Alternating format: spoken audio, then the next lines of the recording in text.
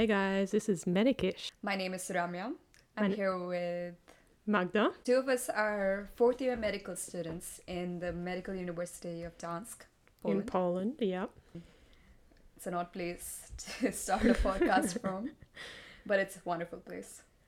And it's a perfect time to start a podcast because we've got nothing else to do. For this episode, we will be talking about two Roberts and two Williams. Two Roberts and two Williams, yes.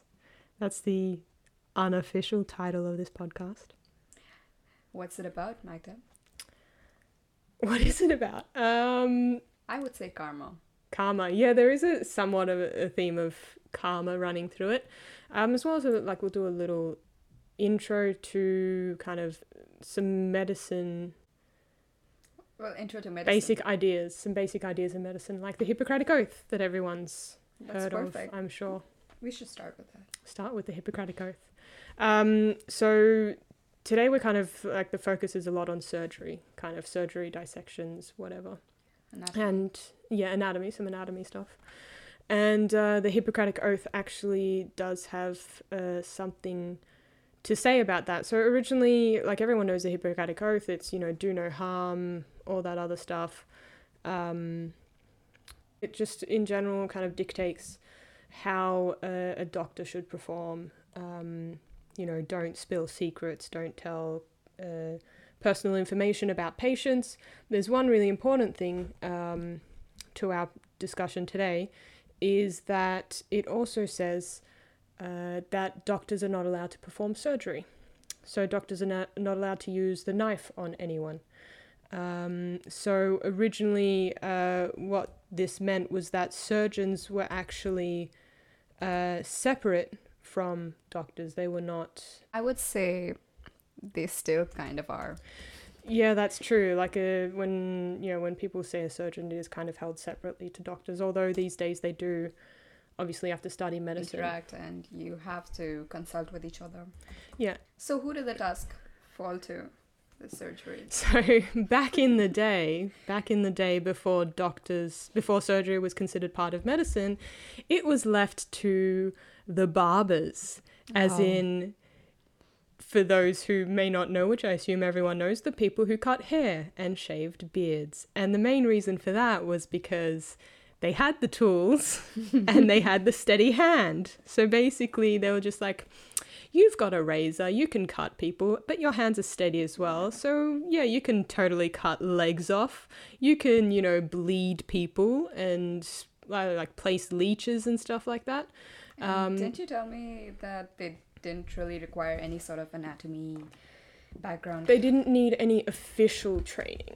Like, they didn't have any official anatomy training. Like, later on in time, they did kind of have, when barber surgeons were kind of more of a specific profession, as opposed to, like, there were barbers, but there were barber surgeons as well. They would kind of give them unofficial training. Like, there was obviously physicians were trained in medical schools and in anatomy, and then those physicians would train the barber surgeons so that, they would know where to cut and stuff like that. Are we still calling them barber surgeons at this point? So they were still called barber surgeons for a while. So there actually used to be, like, say in England, there actually used to be a company of barber surgeons. So, like, like a union in a way. Like, I mean, they just like a group of people who were called barber surgeons, and they were the ones who were the professionals of cutting off legs and such. So they were called, even when they were somewhat being trained in anatomy, they were still classed barber surgeons. But sometime, I think, late 1700s, early 1800s and stuff like that, they actually separated the surgeons from the barbers. And the thing I found interesting is that, like, they now have medical training, but there's this little point made where the surgeons no longer cut hair. It's just no longer in their profession. Yeah, I guess you lose that skill. Yep. You can only do one. Yep. So, like, you upgrade to a surgeon, but you downgrade from a barber. Yep. So yeah, barber surgeons used to be doing everything. They used to, anything that required a knife, they were kind of like the practical stuff, whereas physicians were kind of more academic. Isn't that why they had that, like a pole? Yeah, so if you've ever seen outside of a barber, they have the poles with the stripes. Sometimes it's red, white, and blue. A lot of the time it'll be red and white. That's pretty American patriotic. Yeah. I don't know what the blue symbolizes, but it's said, I don't know, like I think it's just I like guess the believed. red is blood. The red symbolizes the blood, and then the White white is symbolizes the bandages, because Yeah. they used to bandage bleeding people. Well, they used to cause blood and use Yeah. bandages. And But the yeah. blue? The blue, I'm not Probably sure. the- I think that's an addition, because I don't know. They could be talking about either blood clotting or I don't like. I think that might be hematomas, like. I don't know if that's a or maybe like an official thing. Like anywhere I said, it mentions the red and the white, but it doesn't really speak of blue. If there is sometimes blue, that could just be an aesthetic addition. You know, it looks cooler with the red, with the then red, they white, should've and gone blue. for green. It would stand for gangrene. Because that's what happens afterwards. Yep. But yeah, so they did all the bloody stuff. They even like pulled teeth. If you were having like a tooth pulled, it was a barber surgeon that did it. So then a barber dentist, I guess. a barber dental surgeon. Exactly. Do you lose the skill of cutting hair if you do just tooth excisions? Good question. Good question. I'd say yes. I don't think I've ever gone to a dentist for a haircut. I don't know about you. Probably sounds like a bad idea. Yeah, so that's how it was back in like how early surgeons were. Early surgery was all the barber surgeons. The barbers cut your hair and cut off your leg. So basically what was important was having the tools, having a steady hand. To me at least, it That seems was like it. it's important. Yeah, that was the two things that barbers were chosen for, Yeah, but to be surgeons. okay, but practically speaking, we'd say anatomy is pretty important. I mean, at the time, I don't think it was that important, because it was basically 'Cause just they didn't someone know cutting off a much. limb, someone cutting off an arm. It's, you know, Yeah. you don't need deep anatomy knowledge to be able to, you just need to be able to cut through the muscle, cut through the bone, and like that doesn't really require Yeah, deep you just need a saw. anatomical. Yeah, Okay, I get that. yeah. But, alright. And I'm assuming you would need to do it fast, right? Back in the day. Back in the day. Because that's all that... I mean, They still... didn't have anesthesia, they didn't have blood grouping, they couldn't give people donations of blood or anything like that back then. Yeah, but even today, if I remember correctly... If you remember correctly. Yeah. Didn't we talk about this in cardiac surgery? The blood typing? No, the fact that time is still sort of a factor in surgeries. Like, you have to do it as quickly as you can. Of course, not sacrificing or compromising on your precision. Well, yeah, there was, like, we talked about it when we were talking about at least, was it, I don't remember if it was the heart-lung machine or if it was the ECMO and bypass machine. You can Yeah. only use them for a certain amount of time. So you still have to do the surgery within a certain amount of time. Certainly not as fast as they used to do them. Yeah, back then they really... They they went didn't care about crazy. quality. Yeah, it's all They about just wanted speed. the speed. And it was sort of like a flex, too, at that point, I think. Especially It with was a this competition. guy... especially with this guy, Robert Liston. Robert who is Liston. the first of our Roberts The for first today. Robert. He was famous for a lot of things. Definitely. He was looked at with in high esteem. Can I say that? Is that English? Yeah, in high esteem, yeah. Yeah, okay.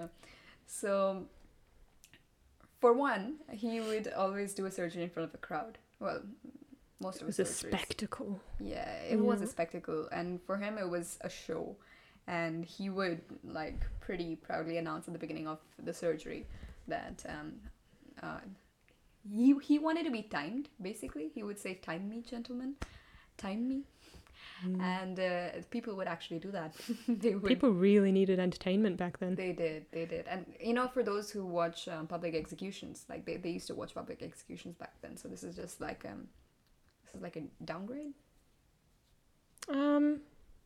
I don't know. It Maybe depends. it's like maybe it's like an entry. It's got more of a level. happy ending, I guess. Yeah. Do you want a tragedy, or do you want like some drama with a happy ending? Or if you want to introduce your kids to public executions, you want to start with. You start slow. You start with the surgery, then Yeah. you get to the death. And if you want to start with the fastest surgeries, which is like Robert Liston says, done in like 20 seconds. Yeah, yeah. But he did say he could amputate a whole leg in 28 seconds. Apparently, like, okay, so anything that we say from this point on, at least about Robert Liston, for the most part, is based on records that we have that may or may not be accurate. Yeah, because it was written by a guy who was kind of a fan of the guy, I guess you could say. Like, Yeah, I think he was a doctor as well. Mm-hmm. But yeah, he sort of wrote like a biography of him, right? Like You wrote all the stories. Yeah, so most of this is coming from him, and everything else too is coming from records and from old books. Mm. So Take it with a grain of salt, I guess. pinch of salt. A handful of salt. So yeah, and it said that he could amputate a whole leg in 28 seconds. That's the fastest he's Skills. yeah. But also, most of his leg amputations were done in like 2.5 minutes. Nice and fast. Because obviously back Yeah. then, speed was key because you didn't have Anesthesia. anesthesia. You couldn't give blood if they were running low, so you had to make sure they didn't bleed too much. But there was a lot of stuff they still did wrong back then. Yeah. Anatomy wasn't. Super well known. Yeah.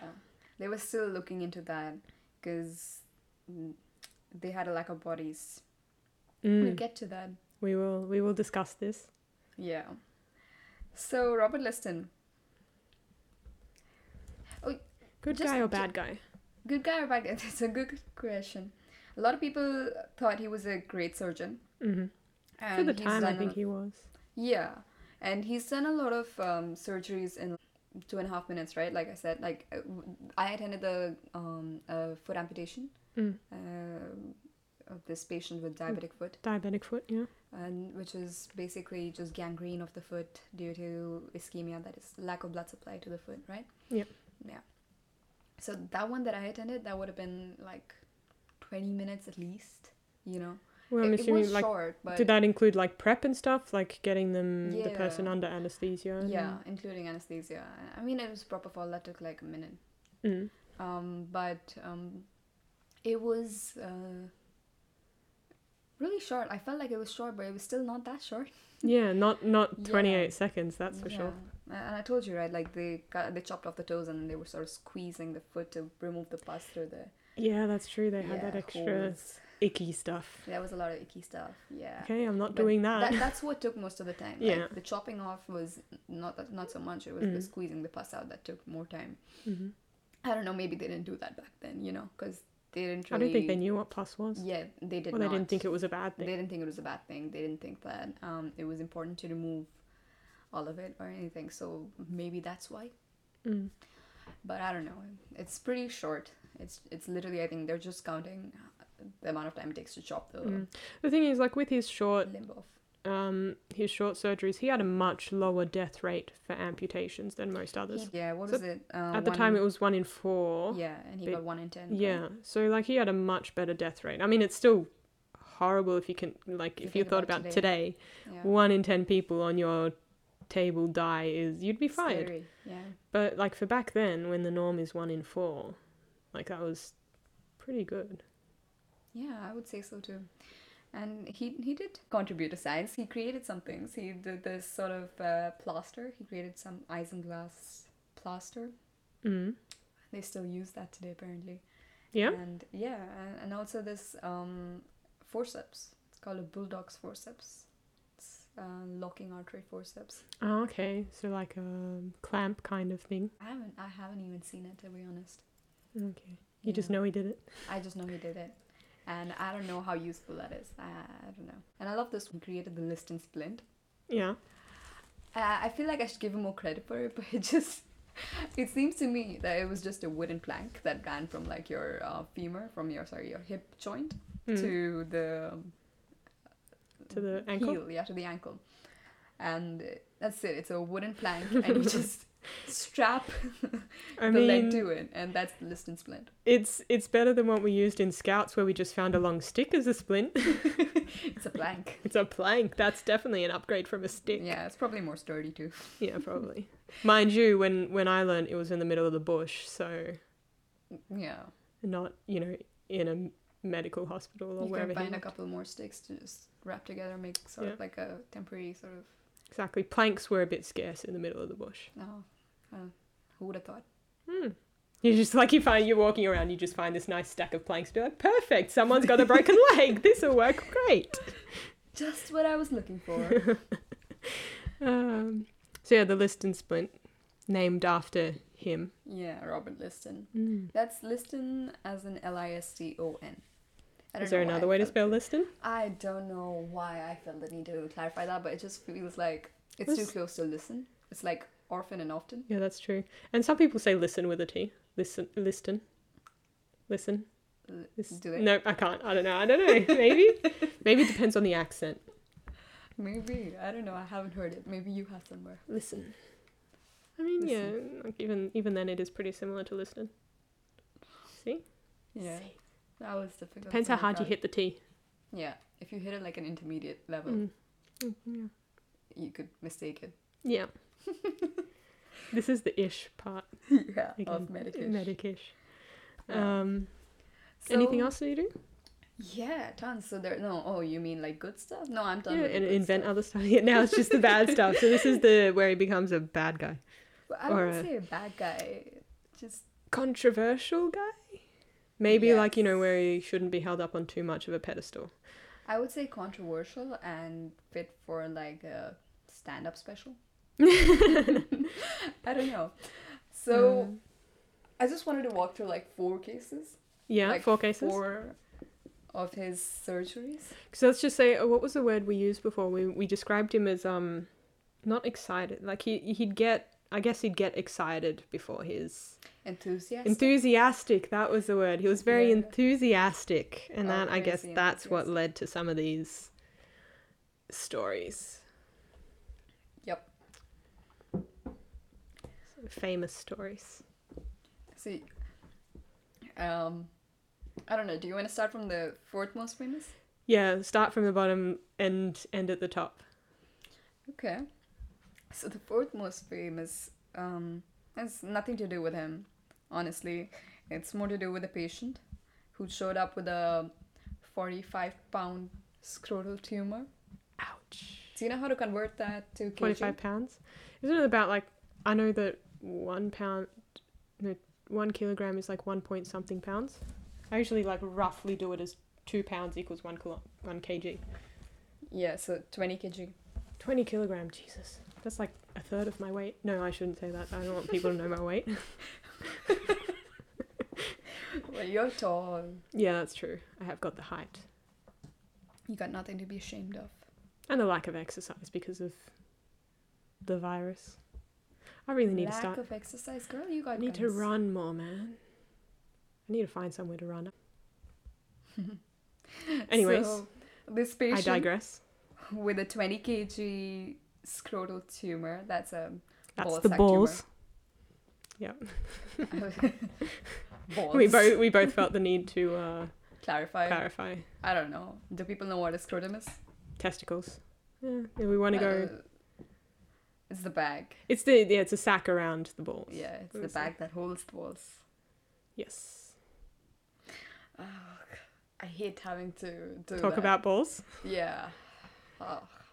Scrotal sac, so the sac around the testicles. Let's move on. You should not be scared of the proper medical terminology.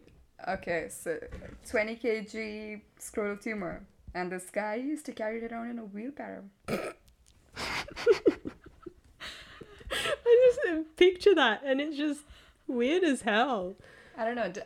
What I'm thinking about is he probably had to carry it naked, right? Because what pant fits a 45 He pound? got well back Humor. then. Back in the day, people always got specially tailored clothes. You know, this is pre-industrial age, I guess, or maybe even started the industrial age. You're saying he got a tailored pant? Yeah, tailored pants just for his balls. 45 His giant, pound giant. humor. Yes. Oh god. Well, because back then everything used to be tailored. Either that, or he cut a hole in normal pants and just had them hanging out. Just had to like fit it, or like get them through the hole every time. I don't know. I wonder if it matters. Does it? Yeah, I don't think it does. But the fact is, like, how long would he have left it for it to be like 20-something kilograms? Like, why would you wait that long? Clearly, Yeah. there's something going wrong down there, and you wait till you're carrying it around in a wheelbarrow before you Maybe get it was a anything matter of pride for him. done. He Look like, at how big my Look at how big balls they are. or maybe like fear of surgery from back then, I guess. Which I guess he kind of had a right to fear the surgery. No. No, didn't something bad happen? But you know what? No, nothing bad happened. Not in this surgery. No. But I just wanted to mention, like, we've talked about this before, and it took him like an average of 2.5 minutes to Yeah. amputate a leg. And at some point, he could do it in 28 seconds. Yeah. Do you know how long it took him to amputate his this 20 kg scrotal tumor? Longer? I don't know. 4 minutes. 4 minutes. Four He could do a freaking leg minutes. in 28 seconds, but it took him 28 4 seconds. minutes to do balls. Well, you know, they were 20 kgs. Yeah, that's true. And How this is heavy the is a leg? fastest surgeon in the world. How okay? heavy is a leg? I don't know. I know, right? You'd think it's like, what, an eighth of your full weight, maybe? An eighth? Well, like, you know how when they measure the body, like, Well, it depends where you got in the leg. they off say from. arm is 1, 2, like... You're talking about the burn. Well, like, it's in a similar way, but, like, you know, it'd still You're be talking about proportion-wise. surface area. Yeah, but when you're talking about the proportion of the body. We'll keep this question in mind, and if we find an answer next podcast, we'll have to find out. Yes. Stay tuned to find out how much your leg weighs. And how we figured it out. Experimentally. Wait, didn't we used to have, like, in anatomy first year, we had whole legs Yeah, just we did. sitting on tables? We could have it, but then again, you would have to take into account the water weight and They took off all the fat in the skin, which Yeah. is a decent amount of the weight Yeah, of the leg. It was just like the exactly. muscles left over. Yep. But if you ever did the dissection course in first year, Mm-hmm. you know, where you actually were preparing the bodies for anatomy classes. Yeah. But I don't think you had separate legs. They gave you whole bodies. Wait, did Mm. they? I don't remember if they had legs separately. I know This I've is a done weird some thing in to talk India. about. I'm just talking about like body parts that I used to work on. Well, we are in- talking in about class. amputations, Yeah. so. Yeah, that's true. But I mean, this is just like stories of other people doing it, not, you know, I personally sat at a table and was cutting the skin and fat off of a dead body. I have done that, but I did it in India. Yeah? Yeah. I did in first year. Did you? You didn't do the dissections elective? No, because I'd already done it, you know, before that. Because you've already done it in yeah, India. so I thought, why waste my time doing it again? I hadn't, so I decided to do it, and it was mostly like just cutting skin and fat off, and fat is gross. Like, You think? gross. Yeah, it was If like you had to pick during dissections with dead bodies or cadavers, let's call them cadavers, yeah. cadavers. Oh, you can say however you... I just say it, Cadavers. cadavers. All right, so That's the you Australian think accent. fat is the creepiest part? See, I think for me, the issue with it was that it reminded me of food. Like, it looked a bit like scrambled eggs or cheese. Yeah. And so, like, I kept on making that comparison, and that's why it was grossing me out. Oh my god. Because it made me think of food, and then it put You me off ruined of it for food. me. Yeah, right? I never thought of it that way, Mm-hmm. but now that image is in my head. Right, what do you think the grossest part was? If I had to pick, Yeah. it's always gonna be the eye. The eye? Always. Hmm. It's not that it's gross. It's just scary. It's creepy. Yeah, it's creepy as It's hell. creepy. Yeah, you do. There's so much. No, do you know what's creepier than an eye itself? It's an empty eye socket. right? I don't Like know, just though. seeing the eyelid open and there's nothing there. No, actually, I think I would still pick the eye. Yeah. Yeah. No, I'd go empty eye socket because seeing You know, like it has especially if a- you have a whole face and Yeah. you see the empty sockets. Ugh. But you know, the eye has got the optic nerve behind it, and it's sort Yeah. of like squiggles, and it forms That's sort of true. like Are Um, we allowed to talk about this without offending people? I don't know. Will we still have viewers after we gross them out like that? Well, I mean, if anyone's seen Angels and Demons, Okay. there's a bit in that where one of the characters is murdered and then the eye is pulled out because they need the eye to access this, like it's a biometric lock on the door, But and have that they in a cut lot of out. shows and Yeah. movies too. So like people, I'm sure people have seen a Yeah. fake, eye before in TV or movies, and Yeah. that is basically what it looks like. Well, even so, I guess this is not for the faint-hearted. Yeah, I mean this is If medical you can't stuff. handle it, Yeah. walk away. It's always going to go back to what we've done in medical school, which is going to be a lot of anatomy Yeah, and there's gross gonna be a eye lot stuff. of body parts, blood, pus, vomit. I'm trying to think like urine. what part of anatomy was my least favorite to learn about, like which grossed me out. Like I know at the very start, the You've second, got to say the colon, right? I like see the thing is I don't know if that necessarily grossed me out. Like the smell wasn't great, but the colon itself, like it wasn't. I missed that class, the one you had in pathology, and not anatomy, but you had the where Oh, the autopsy. yeah, the autopsy. That was gross. I missed Holy that one. crap, that was gross. That was like anatomy, but a bajillion times worse because holy crap, there was a lot of liquid in this woman. Like they were sitting there with like a freaking ladle. Why do you gender the body? Why would you do that? Okay, there was a lot of liquid in this Now there's like person. a visualization in my head. There was a lot of liquid in this person.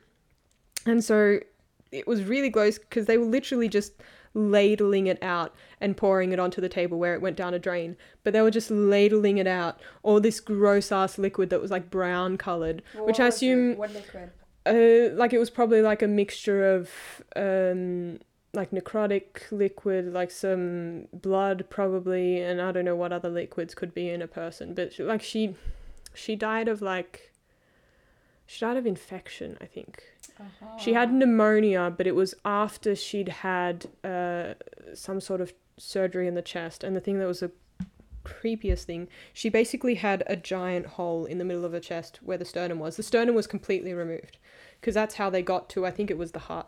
It was that they were operating on the heart. The thing is that they'd removed the sternum to do the heart surgery, and all they'd replaced it with, and the flesh that was there, that would have been there in a normal person, was just replaced with, like the sponges, and it was sealed over with plastic. And then they removed that to do the autopsy, and there was just this giant hole in the middle of her chest where normally there'd be not a hole. But she ended up dying of pneumonia.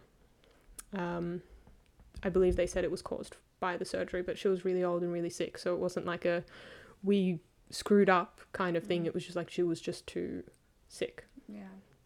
But yeah, there was just like a ton of liquid that they were just scooping out and just pouring over, and it was gross. It was not fun. Okay, well, I just don't want to talk about this anymore. So listen, because we've tangented off. So it was the guy with the balls. Was just the interesting fact was just that he had a ginormous ball, and it took 4 minutes. 4 minutes to do it.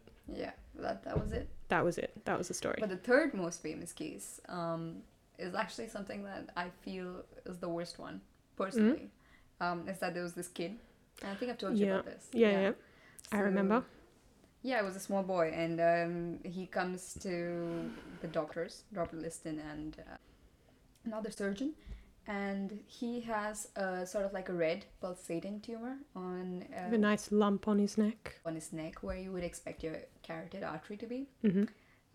And it's You'd expect. yeah, it is. It's huge. And now Robert Liston is having an argument with his surgeon. Mm-hmm. And the house surgeon says it's an aneurysm, right? Which concerning the location. Do people know what an aneurysm is? I think it's better that we clarify them. Yeah, so an aneurysm is basically like a ballooning of an artery. Essentially, like part of the artery wall stretches out and you just have a small pouch, like a little pouch, like a balloon. like a balloon coming off the artery where, you know, blood will sit, and depending on where it is, like most common, I think people know about aneurysm of the brain, which can then burst and you bleed into your brain and you can very, very easily die. So that's an aneurysm. I think that's the best way to describe it. Yes, and it's scary for many, many reasons that we could delve in, but not today. Yeah, not today. It's a whole topic in and of itself. Yep. But I don't know. So he sees a red pulsating lump on top of the carotid artery, and Robert Liston, in his confidence and his everlasting enthusiasm, goes and says that, that is just a skin abscess. Yes. And without even waiting, like he pulls out his knife and he sort of slashes through the skin abscess. I don't even think he did it carefully because the blood just sort of sprayed out and the kid died right there. Jeez. Yeah, so, as it turns out, it was an aneurysm. So it just cut straight into the artery that like has some of the highest flow in the body, essentially. You know, it's right off.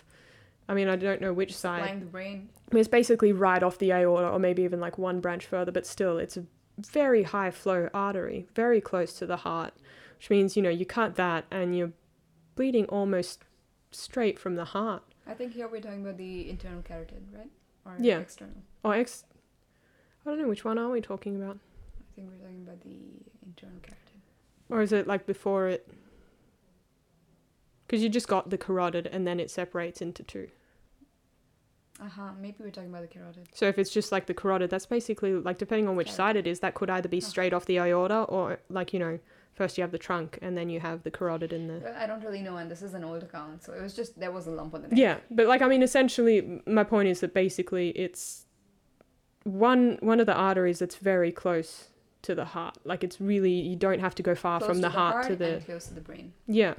So it's a high flow artery. So you cut that and it's almost instant. Like, you bleed out within moments. Yeah. This was a kid. How old was the kid?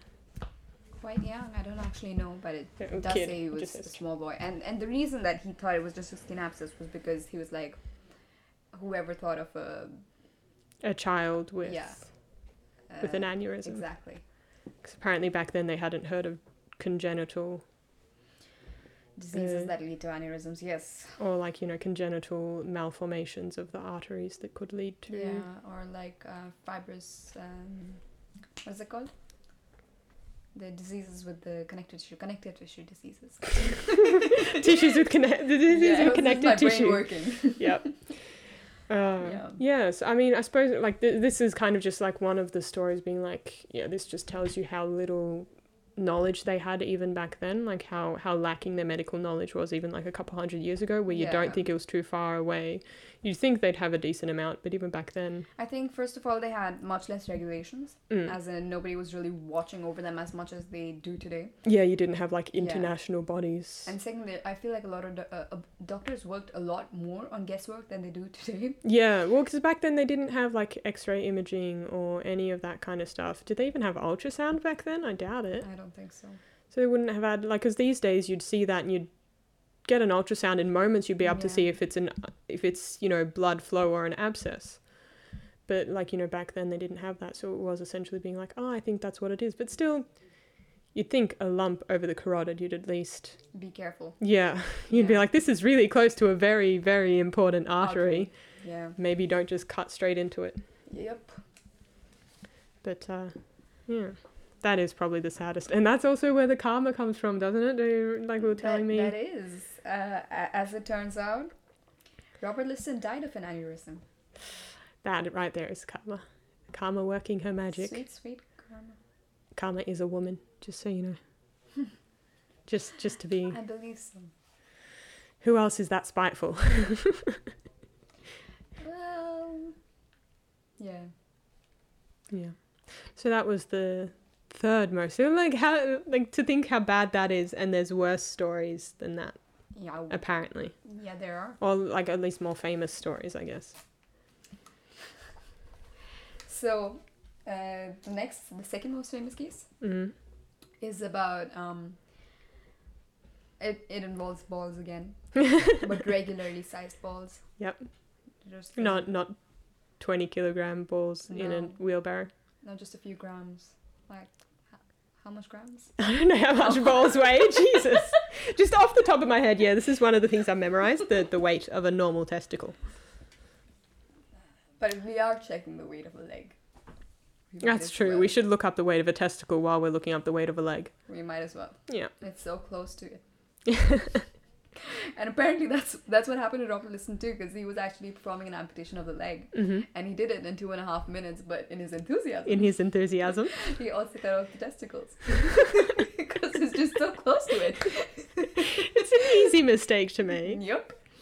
He just didn't time it right, or he didn't Wasn't paying quite sort of enough measure attention. the blade right, or Yeah. something. I don't know how. he Someone does it. just needed to move them over a little bit, get them out of the way of the blade, Yes. but someone didn't, Someone so he had cut to them hold off. them. Yeah. But then if someone had held them, he would have cut the He cut the fingers. fingers off. And that brings Which us- leads us to the last story. It does bring us to the most famous case, which Robert Liston is known for. Hmm. And he's known for this because it has a 300% mortality rate. And I know that we've said that his mortality rate in surgeries was lower. This is 300% but this was in just a one one operation. Yeah, this was 300%. The only known operation to have a 300% mortality rate. And it's ridiculous, actually. Like, it's Mm. just... Because they're not just counting the patient, they're also counting the people who attended Around- the surgery. yeah. So like we said, he used to perform his surgeries in front of a crowd. Yeah. And they would pull out their pocket watches, and they would sort of time him, and At that's- his request, by at the his way. request, yes. So there was this sort of surgery that he was doing. It was an amputation Of a leg. of a leg. Left or right, doesn't matter. And he started again with his time me gentleman, and people started timing him, and he took out his wonderful long, shall we call it Butcher's knife. okay. Harsh words. I mean, in this case. Alright then. So, his butcher's knife, and he sort of, with a great Flourish? flourish, with some beautiful flourish, he chops off the leg. But in his enthusiasm, he also chops off, not the balls this time though, Is his assistant's fingers, assistant's fingers. which are probably holding the balls aside. You never know. Maybe they learned from last time. Yeah. Um, And, but, so he cut off the leg, he cut off his assistant's fingers, and as he sort of flourished it and, sort of pulled the knife behind, he also cut off the coattails of a Onlooker, bystander, yeah. sort of like somebody, an onlooker, Mm. and I think he was also a surgeon. Or a yeah, doctor, I at think. least. I think he was a Yeah, surgeon. I think he was also a surgeon. Yeah. And He was watching the surgery, and it was just the coattails. It was literally just his coat. It wasn't his body part, but he thought he thought that it had slashed through like his, I don't know. organs, maybe. Yes, apparently vital organs. And he sort of fainted, and I don't know. Apparently he died of shock. Died of shock, and so that of along fear, with of fright. yeah, and so it was that along with the assistant and the patient who died of, is it gangrene or infection or Mhm. something like that? Yeah. Gangrene. So the patient died of gangrene, the assistant also died of gangrene, and then an onlooker died of fright. I'm actually really surprised that Robert Liston didn't die of gangrene. Because Yeah. did I tell you that he used to put his butcher's knife, his weapon of choice, Yep. into his mouth after the surgeries with like the blood on it and everything, and I'm just like, how? Didn't die of Are you sepsis alive? Yeah. or some communicable disease or some Something. bloodborne disease Something. or Yeah. something. Yeah. Not good practices back then. No, Like- no hygiene. Yeah, really bad hygiene. We wanted to delve into that later, the whole hygiene story. Yeah, hygiene is a whole topic in it. And it's kind Like, of depressing, actually. We'll sort of scoop that with mental health. there's a bit of tragedy in that, actually. Yeah. Quite a bit. Yeah. So, yeah, poor, like, and this was just really bad practices back then. when it comes to hygiene, and just like in a lot of other things. So I did forget to mention. Mhm. So at this point, when they didn't have like a lot of anesthesia, they used to use a lot of sort of herbal remedies. yeah, And just, they would crush plants, Opioids. Opioids. opium, we should Opium. say. Alcohol, I think, was something they used sometimes. Yeah, give- all the time. Yeah. Even when they had herbal remedies or opium or something, they would always mix it with alcohol for some fucking reason. They were like, aha, this one works. Or to get people to drink it. Be like, Yeah. here, have a drink. Yep, exactly, maybe. So, and alcohol does help a little bit at least. Yeah, with pain reduction. Yeah, so, but And they I guess also had- amnesia too. Hmm? I'm going to help, because you know how people get blackout drunk. I suppose it could help a bit with... I don't You'd have to give them a lot, though. Yeah, You'd have to I give think them a that's lot. myth. I mean, people do get blackout drunk. Yeah, but that's like choice. Yeah, that's true. And yeah, you do have to drink a lot, especially like certain people. If you have a big burly man, you'd have to give him a lot of alcohol before, I don't know what language we want to use on this. Okay. But yeah, like a big burly guy would need a lot of alcohol to pass out and to go blackout drunk and have amnesia. So it just wouldn't make sense to use alcohol for that purpose. Yeah, I agree, but they Opium would be a better choice for that, I guess. not anymore. But they did get desperate to a point, and there was a time where they were using sort of hypnosis as anesthesia, but it wasn't hypnosis. At that time, it was known as mesmerism. Because that makes it better. And it was actually, I know what you're thinking, but mesmerism is named after this guy, Franz Mesmer. Oh, yeah. I've that's heard the also name. that's also where the word mesmerize comes from. It's the same guy, Mesmer, and his practices of mesmerism. So they just have some theoretical differences between the terms mesmerism and hypnotism, but I think it's the same. Basically the same Yeah, thing, it's the yeah. same thing. And so at that point, they were actually resorting to mesmerism as anesthesia. Good job. Good job. What I wanted to get to is that Robert Liston was the first surgeon to use ether as anesthesia in Europe. Nice. Yeah, and one of the things that he said when I don't know why I like this so much. There's no reason, but I just really like that when he used ether and it worked. The thing he said was, "This Yankee Dodge beats mesmerism hollow," which I think is like he's insulting a lot of things at once. Yeah.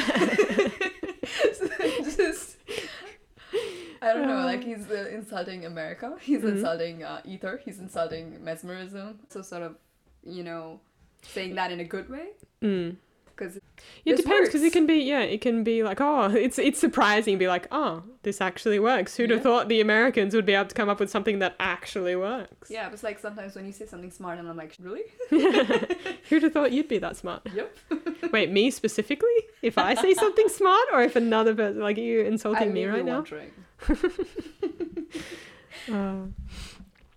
So yeah. We were talking about anesthesia and we were talking about anatomy a while ago. I feel like I gotta Anatomy. we gotta bridge this somehow. So anatomy and how there wasn't much of it back then. Yeah. Back then there was an issue of access to cadavers. And kind of there was separate schools of anatomy. So you had, like a medical school, but you also had anatomy schools, and sometimes they'd be within the medical schools.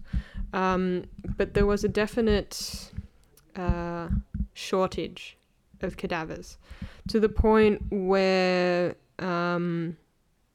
you would have people robbing graves, robbing bodies before they were buried, to sell them to be used for dissections and for anatomy classes to people, for people to be able to watch. And the thing is, I love the name that they gave to these people who robbed the graves. So they called them resurrection men, which is kind of a cool name to give to people who were stealing dead bodies and selling them for profit. If they look at the empty graves and they're like, they where did they go? they were resurrected By the resurrection. Yeah. So Yeah, so these resurrection men would steal bodies and sell them. Except that's not even the worst thing that happened because of this shortage. The worst story, and this involves the other two people in our topic, is the two Williams. So the two Williams... They had a lodge. Yeah, they had a lodge. So it was a place for the poor to stay and obviously pay for accommodation. And one day, someone died in the lodge. And so I think it was William Hare had the lodge and William Burke was the friend. And so that's the two Williams. So in William Hare's lodge, one of the lodgers died and he went to his friend William Burke for advice of what to do. And Burke suggested that they sell the body to Knox. And that's Robert Knox. That's the other Robert that I'll talk a bit more about later on. But Robert Knox, essentially he was an anatomist. He was dissecting bodies for his classes. And so these two Williams sold this body to Knox for, at the time, what was a lot of money, £7, 10 shillings. Wasn't it one of his students that told the Williams that Robert Knox would buy the bodies? Was it? Yeah, it was. I read about that. I think like even before Robert Knox was buying it from these guys specifically, he was attaining them via shady means, you know? Yeah, he was. He was getting them in any way that he could. Obviously from such resurrection men, that was already illegal to steal the bodies. So he was already willing to buy them in any way, and so obviously word got around in some way that Knox would buy a body. You know what I heard, like what I read? Obviously everyone who could have told me that in person is dead. Unless they were very, very, very, very old. Unless they were resurrected. But circled back to the resurrection. But you know what I read is that apparently the lodger who died owed Hare a debt. Yeah, some amount of debt. Yeah. So, like, they essentially decided to sell the body as a way to make up that debt. I guess that they had some sort of motivation that way as well. To try and get money out of the dead body. Yeah, and apparently the student, like one of the students of Robert Knox, he told one of the Williams that they would be well paid for the body. Because and they at were. That time there was a shortage. Yeah, they were well paid. But then again, the student didn't actually, because they weren't murdering people at this time. They just had a dead body. Yeah, they just had a dead body that they wanted to give up. And the student was probably like, "This can help us." Yeah, you know, it's just like they've got a dead body. They need to get rid of it. Yeah, sell it, get some money, whatever. We'll have the body. But then they realized they could do more. Yeah, they realized they could make some more money, and the first one started with one of the lodgers had a fever, and they were scared that the lodger with the fever would scare off other lodgers, so they'd lose money off of it. So what did they decide to do? They decided to kill him. They decided to kill the lodger and sell the body for more money. And then they kept on doing it. Apparently with the help of their wives, although that wasn't really proven. But they kept on killing to the point where they eventually a total of 16 people they killed. Wait, I know this is totally irrelevant to bring up at this point, but this is how we roll. Yeah. But like, this is what I mean. People say that, you know, you can get more violent by playing violent video games, but these people watch public executions at that point. You know, and look at what they're doing. They're just killing off sick people for money. Yeah, like when you're playing a video game, you know it's fake. When you're watching a hanging, you know it's real. Like, come on. I feel like people are less violent today in those respects. Like most people... like back then, they got away with killing 16 people, and the only reason they got caught was because one of the other lodgers found their last victim, which is Margaret Doherty.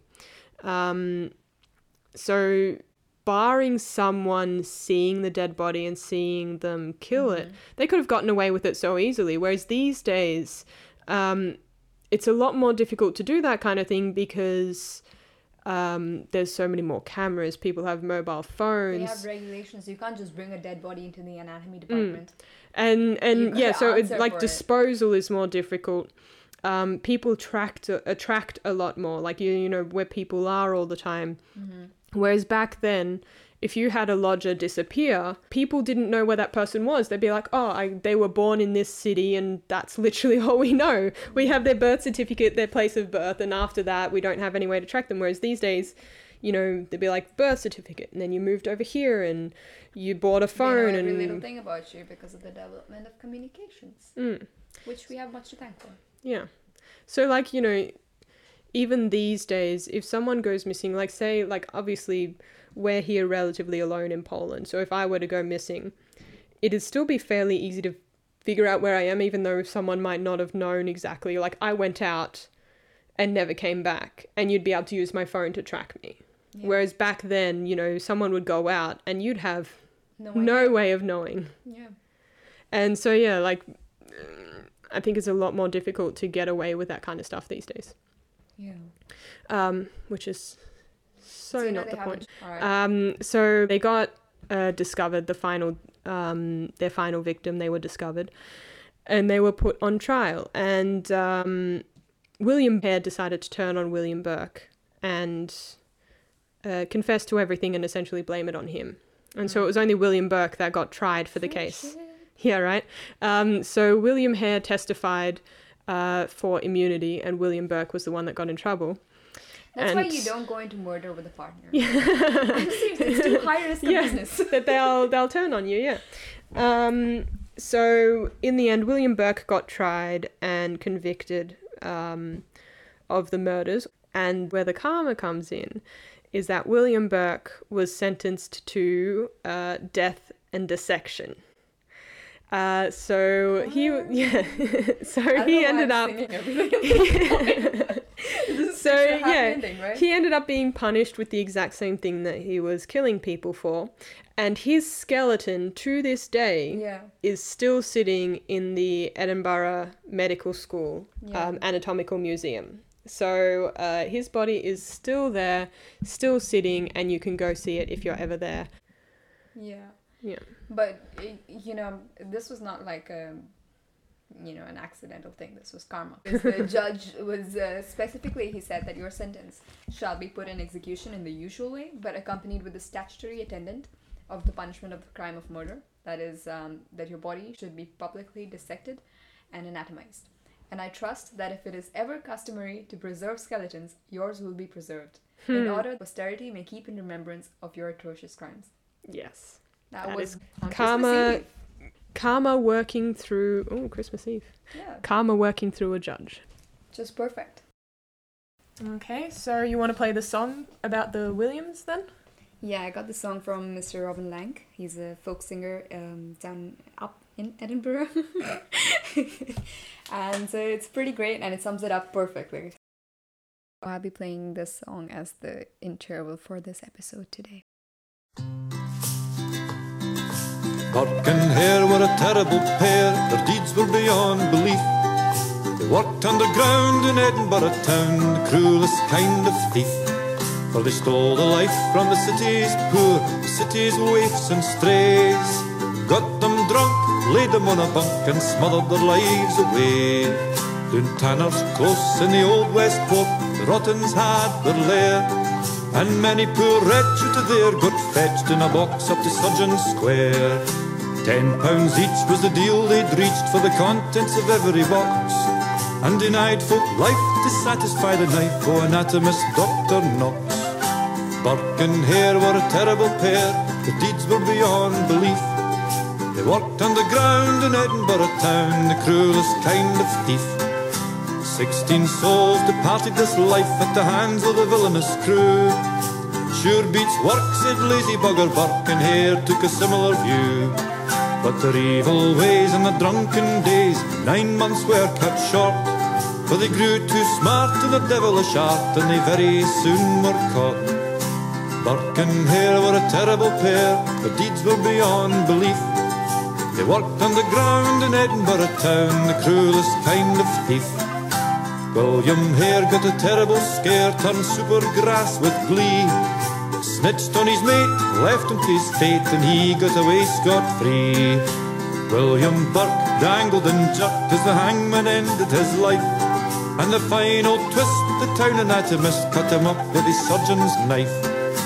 Burke and Hare were a terrible pair, their deeds were beyond belief. They worked underground in Edinburgh town, the cruelest kind of thief. For they stole the life from the city's poor, the city's waifs and strays.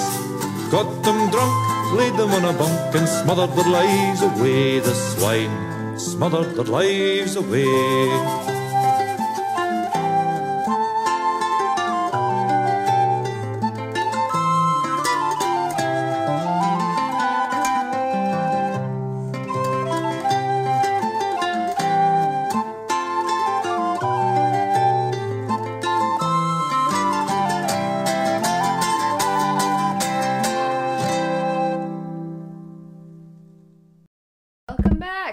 Welcome back. So after that song, I guess we'll talk a bit about Robert Knox, who was the receiver of the dead bodies, and who was also kind of an ass. Yes, he was evil. He was really not a nice guy. So obviously he paid for said dead bodies, and this wasn't like the only time he got them via not so legal means. He was really not so worried about where he got his bodies from as long as he got them. So there was a lot of controversy when it came to him and his obtaining of bodies for his dissection classes. And after the whole William fiasco, debacle, whatever you want to call it, people got very annoyed that he didn't get into any trouble. Because it was, like, people knew that he was the one who was buying these murdered bodies.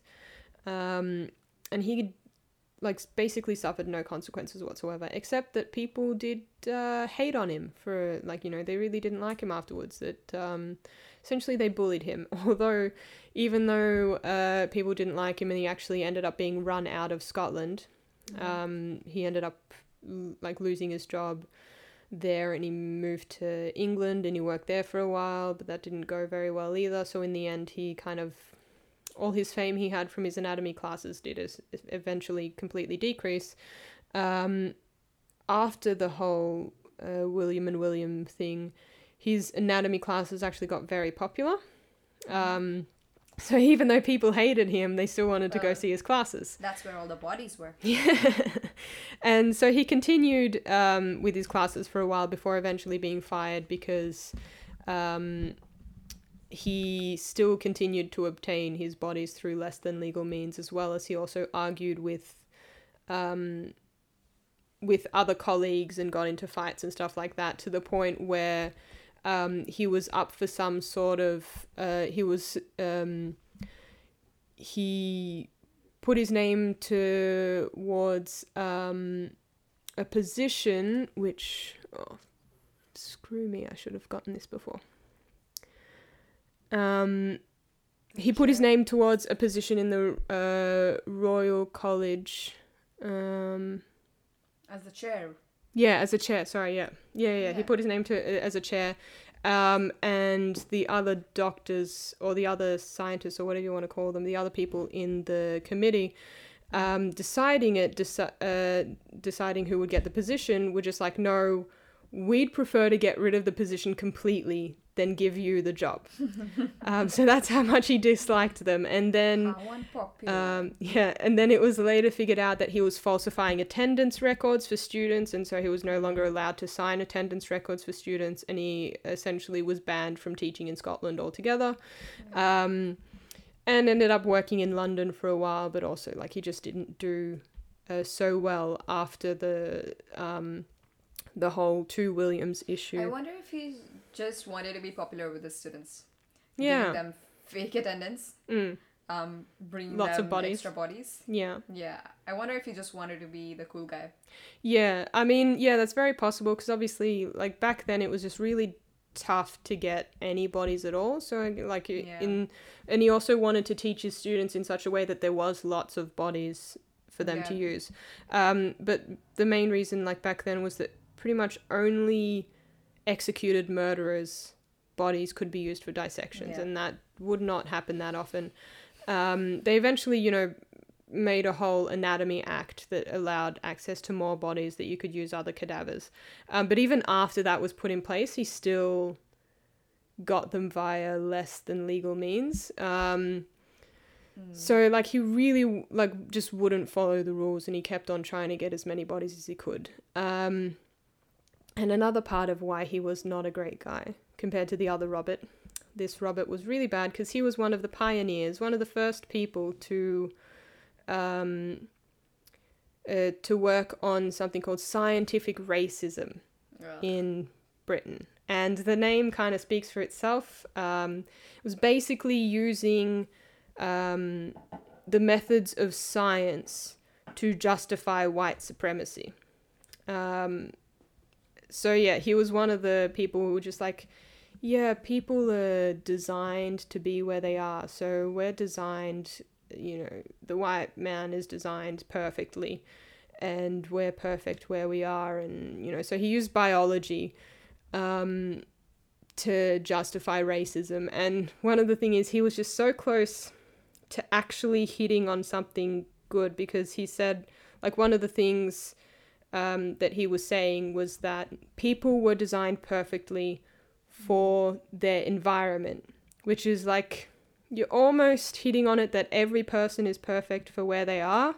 But then he kind of made a straight left turn into racism and was just like, and that means that black people should not be in Europe because they're perfectly made for Africa or something. I'm just, yeah. So he was one of the people who was actually using science and biology to justify some very, very bad stuff. I think I'm right to assume that he didn't find anything, right? I mean, we're different, and there's good enough reason biologically and scientifically to say that we're different in some ways. Like the whole thing, it was called a pseudoscience. So I guess like with any other pseudoscience, they found evidence, you know, in quotation marks. They created evidence to justify their viewpoints. To justify, which is something that a lot of scientists did back then. Yeah, we should do an episode on this as well. There's tons of scientists who falsified data or sort of found evidence vaccines where cause there was autism. That's kind of one of the big ones if we're going more modern day. When you're looking for something and it's easy to find. You manipulate the data to fit your conclusion. Exactly. Yeah, and that's not how you're supposed to be doing research. Yeah, you form a hypothesis, you test it, and then whatever results you get, you follow those results. You don't pick and choose the ones you want to justify what your hypothesis is. If your hypothesis is wrong, you change your hypothesis. But that's not really what happened back then. And that's still not, like, that happens really often today as well. Yeah. Big companies that pay for studies, say, like, if you had Coke who was doing, or, like, no, big one would be tobacco companies doing tests with cigarettes. And being like, they're not bad for you. They're not bad for you, but they've paid the people to do the research, and they've essentially paid the people to come to their conclusion because they're the ones paying for it. They're not paying for people to tell, the public that tobacco is bad and can kill you, because that ruins them. So it's, so an episode on this. Yes. Robert Knox, just really bad guy. And the thing that kind of we found interesting was that you had these two rather big, rather famous stories that we thought of completely separately. Because I remember thinking about, we got to talk about this Burke and Hare murders that they were selling bodies. And then as I was researching it, I found out the name of Robert Knox. And it turns out just before I found out the name of Robert Knox, we had been talking about Robert Liston, who had... punched. Yeah. who had come into contact with Robert Knox. The same Robert Knox. Actually. Yeah. So apparently, William Burke and Hare, Burke specifically, at one point, this lady... Mary Patterson. Mary Patterson? Patterson? I don't know, really. It's Patterson? Who knows? Yeah, so Mary Patterson went to William Burke's house with a friend of hers. And there they had tea and then eventually alcohol. I don't see how those two mix, but they did. It's called an Irish tea? No, it's an Irish coffee. Irish coffee. Irish tea. Yeah. So anyway, No, it's a ended Long up- Island iced tea. If you mix everything together, I mean, tea and alcohol, Long Yeah. Island iced tea. I suppose. I don't know if that existed back then. We should research it. No. So anyway, they ended up having a few bottles of whiskey. Mm. And as it turns out, Mary Patterson, she sort of passed out, and Janet Brown was just like there in the room, and Mary Patterson's passed out, and William Burke is fighting with his wife. Because she's the jealous type, and he's brought two women over. Yeah.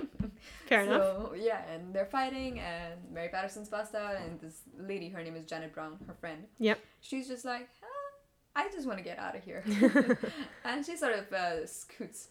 Is that the word? Skittles. Skedaddles. I don't know what word you're trying to use. There's She a word. skedaddles out of there. She skedaddles out of there, and skirts. What word are you trying to use? What are you Thinking- trying to I'm say? thinking of a word, but I can't pin my. Like skirt would be like she'd go around the edge of a room and sneak out. Maybe that's what she did. I don't know. I She don't did know. one of those things. She skedaddled. She skedaddled. Yeah, and she left, and Skedaddled right up on out of there. which I think was just like a fairly bad decision because I mean, she's probably too weak to carry her friend home. yeah, This is Anyway. before taxis and Ubers, remember? and she was drunk too. Let's not forget that. So and also apparently she I don't know about Janet Brown, but Mary Patterson, she was apparently, and like I said, we don't really know much about these stories, but apparently she was from a reform school where basically they put Bad those, kids. Yeah, Yeah. the rebellious sorts over there, which would explain why she's passed out in William Burke's house. There was some word that she was a prostitute, but And she so was wasn't- Mary she Magdalene, wasn't a if you legal believe it. prostitute. Yeah. But she was part of the reform school. That's what we know.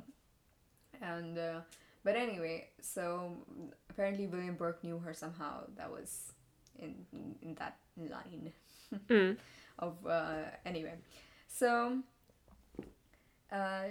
she left her friend there, and Mary Patterson was murdered and sold to Robert Knox by William Burke. Great guy. Yeah. Absolutely great guy. Wonderful. And listen to this one. Robert Knox, he gets the body, and he sort of asks one of his students to chop the hair off, sort of cut the hair short at least. And then he apparently was so amazed by the body, by the beauty of Mary Patterson. Creepy. Yeah, that he kept her preserved with alcohol for 3 whole months before dissecting her, and that's where this happened. God damn, that's creepy. Yeah, and apparently, so what happened is that this body was kept in the anatomy room, right? And Robert Liston just happened to pass by. Yeah. And he sort of looked into the room and he saw Mary Patterson's body, and he felt like, okay, something's wrong here. There's some sort of foul play. And he was under the assumption that some of the students had sex with her while she was still alive. I don't know. This is what he thought. And anyway, and he was like, it's sort of immoral that you're dissecting this body right now, especially like there's something there. He felt like in his gut that there was something wrong there. First of all, there was, because she was murdered. Second of all, she was sold. Third of all, she was preserved for 3 months with alcohol just for her body, which to me sounds wrong as well, Yeah. right? And Reeks so- of necrophilia. yeah, it does. So anyway, Robert Liston knocked Knox out for that, which Gotta say, Knox deserved it. Not just for that, but for so much other stuff. yeah, and I would say this is a big one-up for Robert Liston. Like all the surgeries that he's messed up, I would tell him, you made up for it, bud, Just with that one punch. with that one punch. Yeah. Yes. Solid job by Robert the... Knox got some of his karma as well there. Robert punched Robert Yeah. for something the Williams did. I think Robert Knox was just as guilty.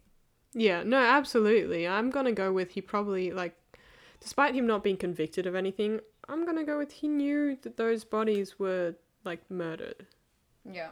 Like, he already knew Even that... though he didn't ask questions, I'm Yeah, pretty well, sure. yeah, he didn't ask. It was like Yeah. plausible deniability. You know, he Yeah. knew, but he didn't know.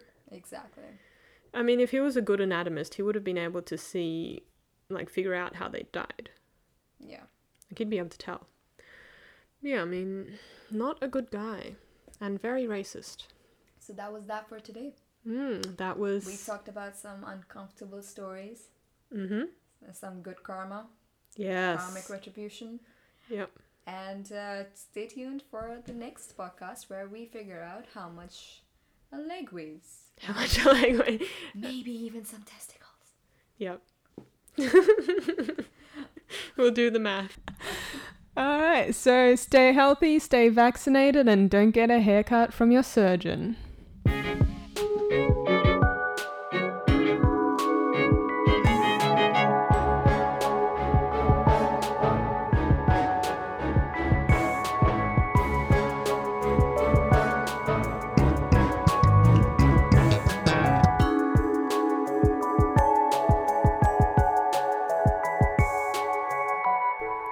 Alright, so if you've listened to us to the end, you probably like us, so thank you. Share and subscribe and help us advertise because we're... Introverted med students, so we need all the help we can get with that. Yeah, we can't do it ourselves. We have an Instagram though. It's called medic.ish. That's medic.ish. You can reach us there. Please follow. Alright, until next time, thanks for listening and we'll talk to you again. Bye-bye. Bye.